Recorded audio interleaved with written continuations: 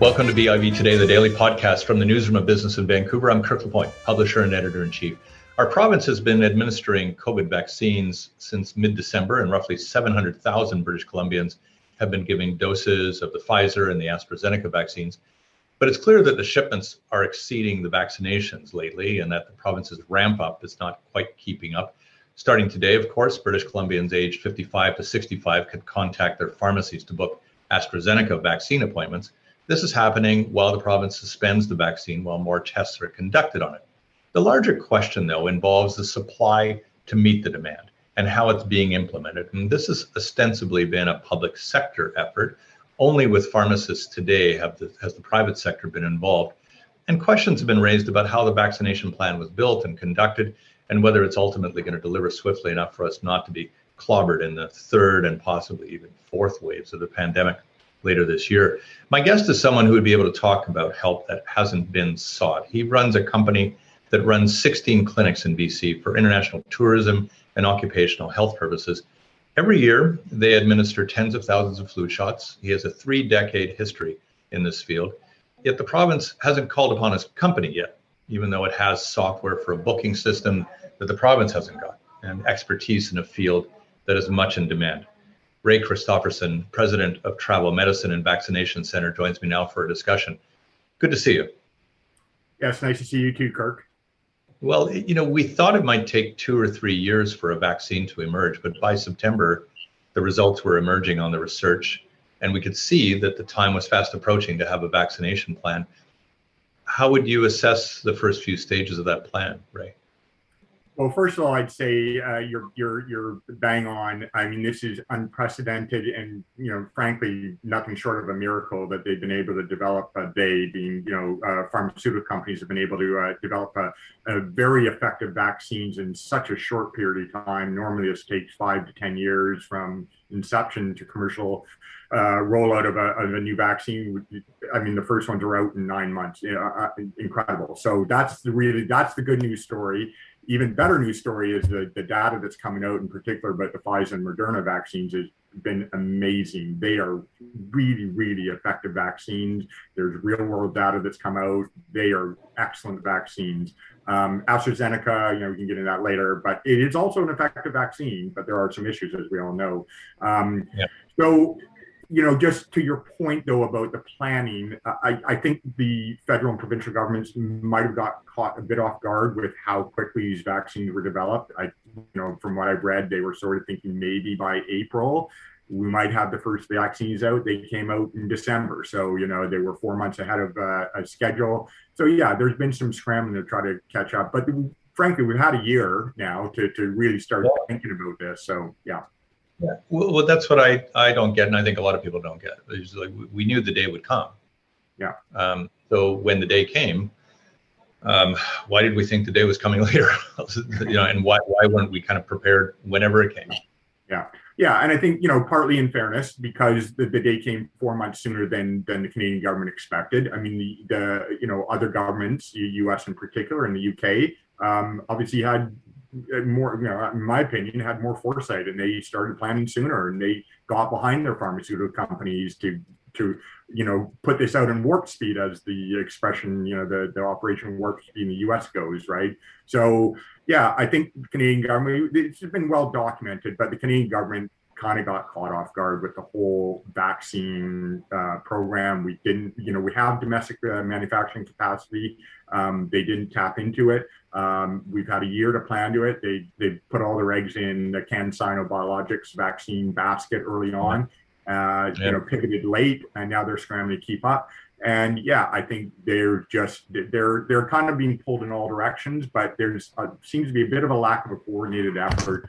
Of course, that's partly also exacerbated by the fact we have 10 individual provinces and healthcare is in their jurisdiction. So you've got the federal government overseeing things, but they have to deal with each individual province with different priorities, different mindsets. So yeah, but that's still no excuse. We should be better prepared than we are right now for the rollout. Especially, go ahead, Kurt. What do you see as the main pain points, though, now in the next few weeks? Where's the problem most going to be centered, do you think? Okay, so again, I'm speaking as a non-medical person. I run a travel medicine vaccination clinic for 30 years, but I'm not a healthcare practitioner. But I have a lot of knowledge over that period of time and experience about what works and what doesn't work. And of course, we're fully private company, so we don't have any direct relationship with the health authorities, but we collaborate with them from time to time. So the way I see it, the pain point for this. Canada, having been sort of dropped the ball initially, so I'm talking federally, they have scrambled and done a relatively good job to procure more vaccine. That's great. Okay, we've got some hiccups with the AstraZeneca vaccine, but they're getting millions more doses of the Pfizer and Moderna. I mean, they're talking about getting a couple million doses a week for the next number of weeks, right? So the problem right now is the provincial governments who have jurisdiction over the administration, the rollout and administration of the vaccination programs are scrambling to try to keep up. Having also been kind of caught off guard with how quickly the vaccines are coming on stream, they're scrambling to try to keep up with, providing the immunizations, and each province has taken a slightly different approach to it. Of course, they're all being led by public health officials, and that's fine, and that's the way it should be. But for example, in Ontario, they already a couple of weeks ago co-opted doctors and pharmacists to get involved in helping with the administration of the vaccines. BC, up until today, you pointed out things have changed since you wrote your editorial a couple of days ago, but BC has now co-opted some pharmacists in the Lower Mainland only to help with the administration of one vaccine, the AstraZeneca. There's a reason why they're only using that one, because it's fridge stable. The other ones, they need to be super cooled. So there is an issue there. So the pharmacists are now involved, but no doctors' offices have been involved in the vaccination, even though they're seeing patients all the time. They know their patients best. I know that the doctors of BC has been lobbying the government to get involved. But to date, no doctor's office been involved. We run specialty vaccination clinics. That's our business, and it's in our name, Travel Medicine and Vaccination Center. We've been doing this for many, many years. We could and we do a lot of mass vaccination clinics, like workplace flu clinics every fall, and we've set up other types of mass vaccination. We could easily get involved in this and help out, perhaps sending our team of nurses out to companies' premises and doing the shots on site. But, to date, we have not been contacted. Yeah, I mean, you're not a mystery here. You're involved in COVID testing, right? And we're doing that as well. Yes. And you're helping the film and television industry keep going with testing every day. But why do you think you're not being enlisted here, Ray? I don't know. Again, just speak to the point about BC in particular. Up until today, when pharmacists got involved, all of the vaccinations have been administered through public health run clinics, and they've been hiring thousands of nurses, pharmacists. I work in medical clinics. I actually got my shot already, first shot, and I got it from a pharmacist. Yeah, that's fine. It's great, right? But I'm not. I think the charitable answer is because the Pfizer and Moderna vaccines, which were the only ones available up until just recently, need to be kept super cooled at minus 60, 70, 80 degrees. We don't even have the infrastructure. We don't have the freezers that can go that. If they'd asked us, we would have bought them. Maybe with some financial assistance. That's fine. And we could have installed them into our offices, but that we were never talked to. I don't want to harp on this, but I've seen this play out before. About 11, 12 years ago, there was a mini flu pandemic. You may recall in 2009, 2010. And there was a special vaccine that was developed specifically to target that flu strain. And we typically get flu vaccine. We buy it privately, and we also get some from the provincial government for those who qualify for free ones. We typically get it in early October, late September, early October. We were begging to get some of that vaccine for months, and yet it was being controlled, totally controlled by public health. They set up their own clinics. October, November, December 2009, you could only get a shot from a public health clinic, and people were lying, especially when a couple of kids died early on during that pandemic. People were desperate to get shots, and there was most people probably don't remember, but I do because I was involved in it.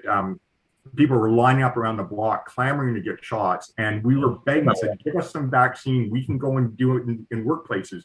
we didn't end up getting vaccine until January, and by that time, sort of the rush was over for it. But that's an example, and I see the same thing playing out again this time. And I can't really. I have my theories, but I'm not going to. Well, I'm going to test one of your theories on this one. I'll bet. Yeah. Is this a public sector, private sector ideological issue? Okay, I'm going to state my bias. Obviously, I'm a private sector provider, but I've been at this for 30 years, and there's issues that keep repeating themselves, and it kind of waxes and wanes depending on which government is in power and their bias towards public or private sector. And of course, healthcare is a big hot button item with the private sector. There's no doubt about that, right? Okay. But in my opinion, they're not mutually exclusive. They can work together, and they should work together. And I think we need to get beyond this public-private, one's better than the other. Why don't we work together? And we would gladly help out, and we have the infrastructure. We can do this.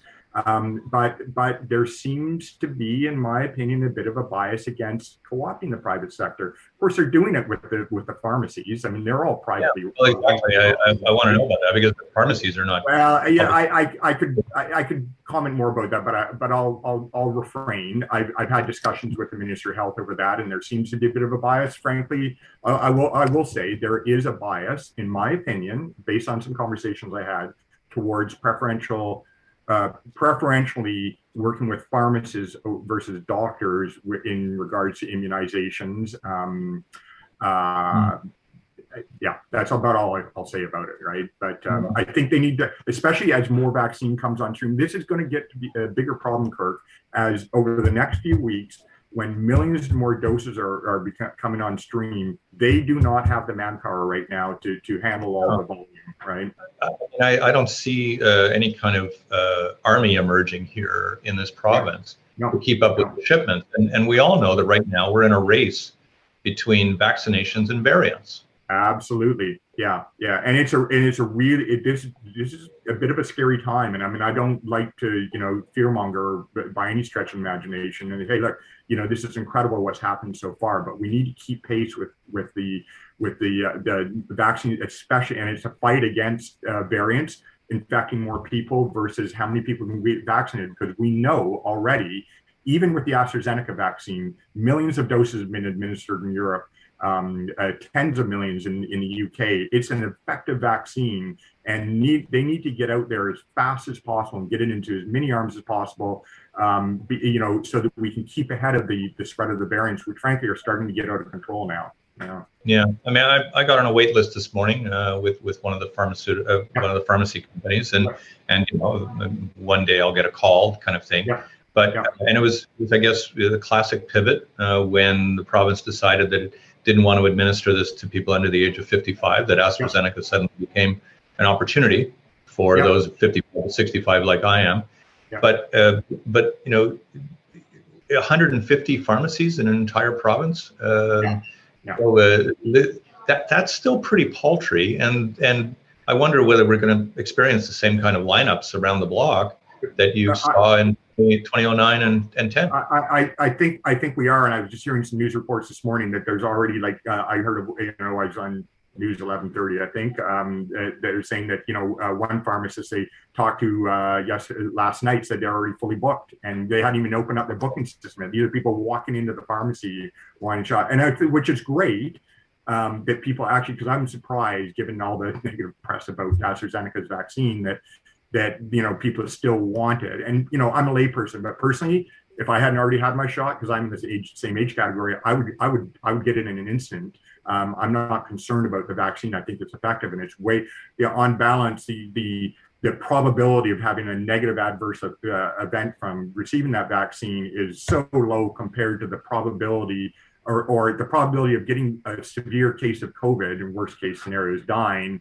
You're way better off to get that vaccine. I have friends who are saying, "Oh, I'm going to wait until I'm my age cohort comes in up, and then I'm going to get the Pfizer or Moderna one." I say, you know what? Get it as soon as you can. Get the AstraZeneca. It's a good vaccine, and maybe not quite as good as the other ones, but it's very effective, and it's better to be protected than to continue to put yourself at risk. So, But yes, to your point, I can foresee lineups around the block coming here. And of course, I feel for the people on the island and in the interior who aren't even going to be able to access this AstraZeneca vaccine right now. I mean, it'll change. They'll get more pharmacists. The pharmacists have been lobbying like crazy. They're all on board, which is great and fantastic. We need, within a space of probably the next 2 to 4 weeks, maybe into May, we're going to need all hands on deck, because there's going to be millions of doses available. I think the federal government's late, if you believe them, it's a moving target every day. But the latest they announced last night is they're going to have 40 to 50 million doses available by June. I mean, do the math on it. They need to administer those type of numbers across the country. They're going to need to have everyone, including like probably the pharmacy techs, trained up to give vaccinations at that point. So it'll come. I mean, because the best we've done in this province has been 28,000 people in a day. Yeah. The number, they cannot. I mean, it's going to take us 2 years at the current pace to get everyone vaccinated. So they've got to pick up the pace.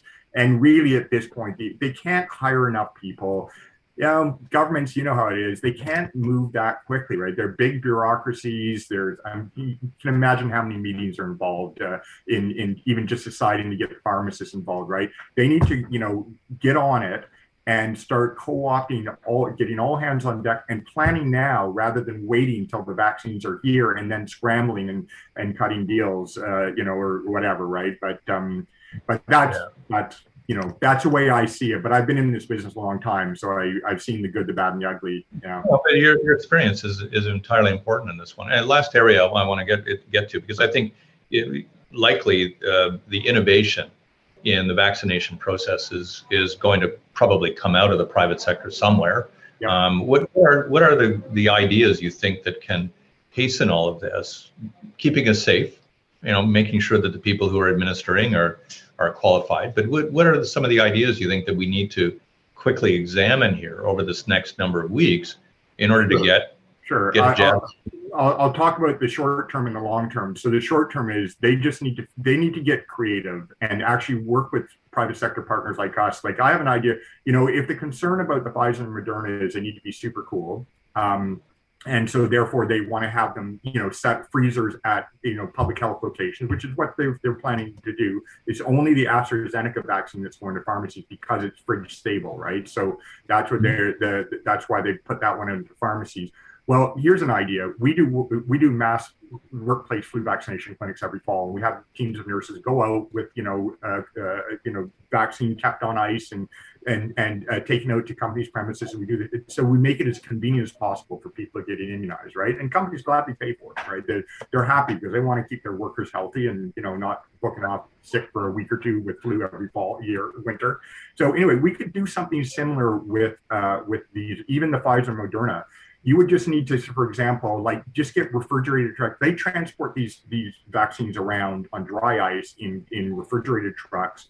There's lots of, there's food, seafood, frozen foods, frozen seafoods, everything. There's tons of things that get transported around by truck. You could set up a mobile flu clinic with the vaccines kept in a super cool frozen state in the back of a refrigerated truck with dry ice, and then just pull them out. Obviously, you got to be careful how you handle it, but it can be done. It's not that difficult. And then we could have a team of nurses going around to companies' offices or setting up mobile pop-up clinics where the demand is. I could do that, no problem, right? I mean, obviously, it takes a little bit of planning. You can't just do it tomorrow, but we could do it quite quickly. It's maybe not a nice analogy, but I mean, a couple of people have said to me, you almost need the food truck model here. Yeah, that is actually the analogy I'm talking about, is having a mobile, almost like a food truck, but and then you could actually have an immunization clinic. But what you would do is you'd have a reefer truck, and then you set up a pop-up tent or something like that, so that the staff, and they can actually be working outside. We've done it for blood donations in the past. No, it can be done, but so far it's not being done. But I hope someone sees this and give me a call or give someone else a call who's been in this. But I'm not the only one who does this. There are other companies, health nursing organizations that are involved. So, Kirk, maybe just, if I got a second, I just want to look at just one more sort of big big picture, longer term shout out, I think it's also important to recognize, as started right at the beginning of this,